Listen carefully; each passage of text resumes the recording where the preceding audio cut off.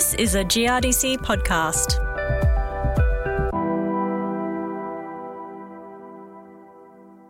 Vetch is not the easiest crop to define.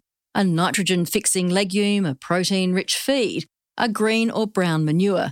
And wait, there's more. Hello there, I'm Prue Adams. Vetch got a bad rap back in the 1990s when a variety which looked a bit like red lentils was substituted for the higher-priced commodity and sold into export markets. Since then, though, this versatile crop has gone from strength to strength, thanks largely to the National Vetch Breeding Program, a major GRDC investment that's been trialling and releasing new varieties since 1992. Stuart Nagel is the leader of that program, working for the South Australian Research and Development Institute, SARDI, the research division of the Department of Primary Industries and Regions, PIRSA, in South Australia. He likes to say, vetch is not vetch. I caught up with Stuart Nagel at the biggest research site in the vetch breeding program near Roseworthy in South Australia. The reason behind the whole catchphrase of vetch is not vetch is that there are three major different species of vetch grown commercially in Australia and a couple of minors plus a range of weedy type vetches. And so there is common vetch, which is Vicia sativa, which is the more broadly grown vetch. It's probably 80% of vetch grown in Australia is common vetch. It's more versatile and it fits better into a cropping system. There is woolly pod vetch, which is a very good hay or fodder product, but it has some different management issues, and that's probably the next most dominant.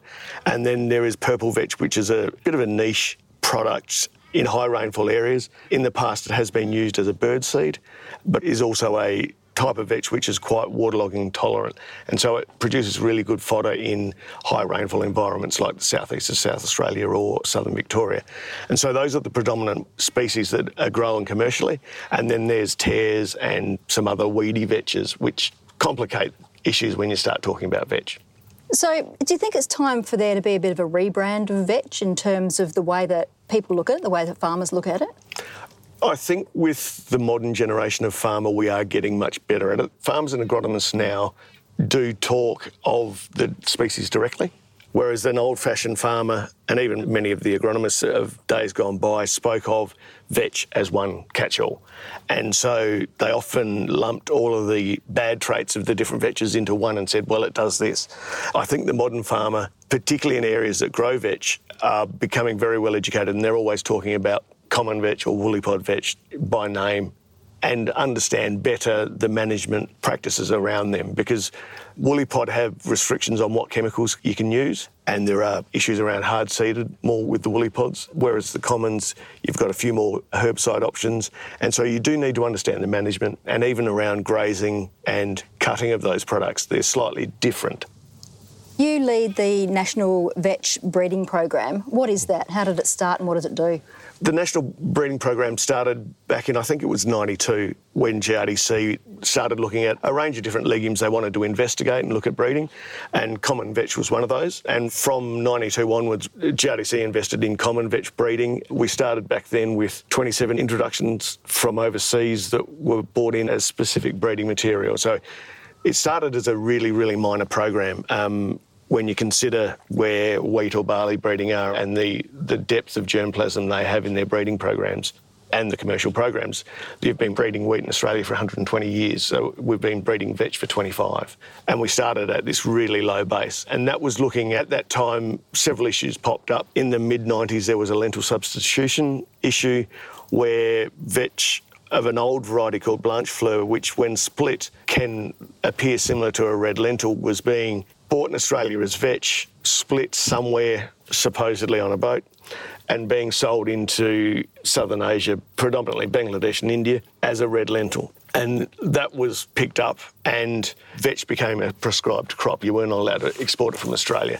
And at that same time, there was a rust epidemic across the vetch growing areas that lasted for 2 or 3 years, where you were getting up to 80% yield loss in the susceptible varieties from rust. And so the breeding program had just started at that point, and it became a real focus of the common vetch breeding that we produce a really rust-resistant line, and that resistance hasn't broken down over the years. And material that would not mimic a lentil. And so the colour of the split seed has to be different from a red lentil. Ours are quite either beige or yellowy green, so you can't mistake it. And so those were early imperatives, and that led to the release of Morava in 1999, which was the first rust-resistant common vetch in Australia. And it was a much bigger plant with much higher production levels than anything that we'd seen, and it really changed the industry. And we've continued breeding since then, but the common vetch program, as I said, at that time it was only common vetch we were breeding. We started looking at woolly pod vetch in 2008, when what is AgriFutures was Riddick then, and GRDC and one of the seed companies invested in looking at some introductions of woolly pod to try and expand the market. And so we've been looking at both of those species since then, but the GRDC program is predominantly common vetch. It's probably 80+% of our program is focused on common vetch because it's the more versatile and useful product in Australia. So you had Morava, that was the first one. Yep. Then what were the varieties since then? Racina was the next release, probably 4 to 5 years later. But Morava was an all-rounder, if you like. It's a multi-purpose, massive plant. Racina was more focused into grain production in the Mallee. And in those days, in the early 2000s, we were focusing around the potential for seed production because that was a limitation. And then later on in the 2010s, we released Timok and Volga, which were a step up, particularly on Racina. They were a massive plant, much more like Morava in architecture, really big, like a 6 to 8 foot plant, that, because of their differences in maturity, did well in the Mallee environment. And over the years, we've had trials continually at Lameroo and Peak and even Loxton and Waikerie at different times in that Mallee environment. The official release of the next variety Studenitz was actually in 2020, but it was first time on the farms in 2021. And that is a really, really early season variety. It's the shortest season we've got.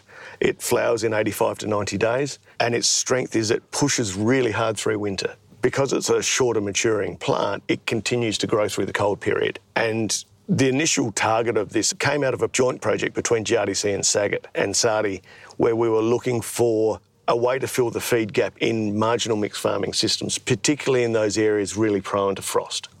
So what we haven't done yet is talk about how vetch is used in farming systems. And it's actually quite complex, and there are lots of different roles for vetch within the systems, aren't there? Yeah, and we've said in the past, people started talking about dual-purpose crops and how exciting you can have a grain and graze product. Vetch is actually a multi-purpose crop. There is not just one or two uses for it. You can produce really high-quality fodder from vetch, and all vetches produce high-quality fodder, be it green grazing, dry grazing as a standing haystack, hay or even silage. All of those products are really, really valuable and very popular in dairy systems and intensive feedlotting, even being some farmers are pelletising to put through a feedlot. So that's one use. And then you have also the common vetch grain is a really good high protein grain which can be fed ad lib to ruminants. There are no restrictions on feeding it to ruminants. Woolly pod you cannot feed to any animals, and that's a point when you're talking vetch, it's not vetch, and management issues. Woolly pods have a toxin issue in their vetch. Commons still have a different toxin. It's a beta-cyanoaniline, but ruminants can deal with it. With the multiple stomachs, they break it down. And so you've got the fodder products and multiple fodder products. You've got high-quality grain, which is also quite saleable to other farmers for hay production and things like that. You also have, with fertiliser prices going where they're going, being a legume, it is fixing high levels of nitrogen. And it is one of the better nitrogen fixers. What you're getting below ground is what you get above ground, and our biomass is greater than most of the other legumes. You've also got the options around using it as a green or a brown manure. And so there's 4 or 5 different uses in that crop. And one of the things, particularly with common vetch, is the versatility, is you can change your mind through the season, where you want to go. If your season is changing or you suddenly see a paddock that has got a lot of weeds in it or there's some other issues going on, you can change your mind about where you were taking that and deal with it in season rather than with a pulse. You are having to go through to grain production and your quality is the saleable value in pulses. So with the vetches, you can change that plan and you can adapt. And with those main targets, you've also got the ancillary benefits with vetch where you can use, particularly the hay, but in any form you can use it to attack herbicide-resistant grass weeds, which we're seeing more and more of. You can also give a paddock a break from some of the soil-borne diseases. It doesn't host or doesn't multiply Rhizoctonia, so you can get your levels down if you control your grasses. What is it about vetch that you like so much? Like, what is it? Clearly you have devoted a good chunk of your career to it. What is it about vetch?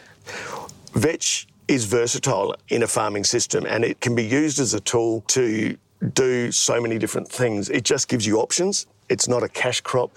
It's a tool for a farmer in his system. And that's why I value what we do. It isn't a cash crop in the sense that people don't grow it to sell the seed as such, do they?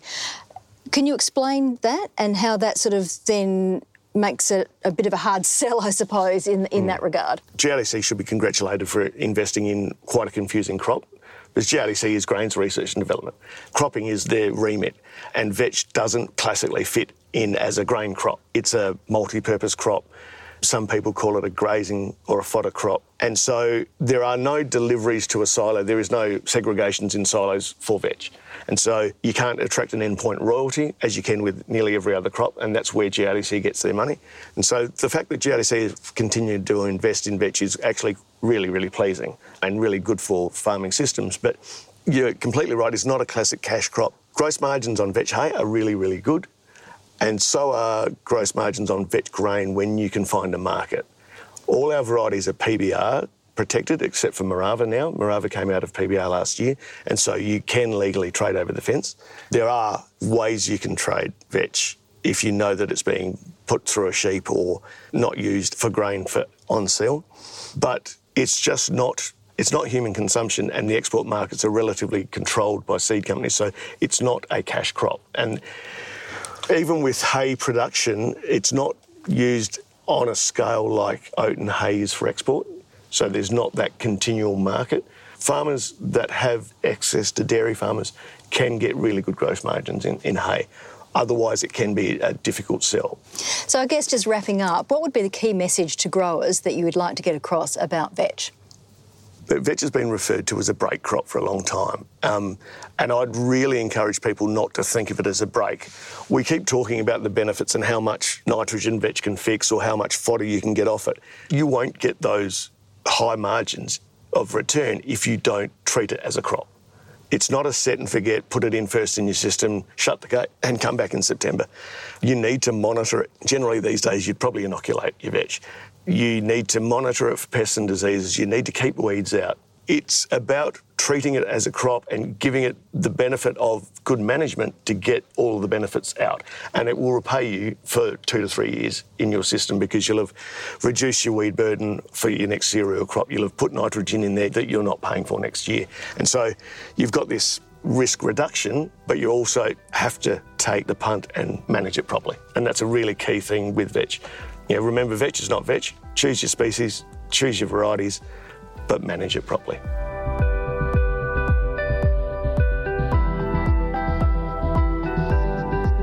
Thank you to Stuart Nagel, who works for SARDI and leads the National Vetch Breeding Program. This is a GRDC podcast. I'm Prue Adams. Thanks for listening.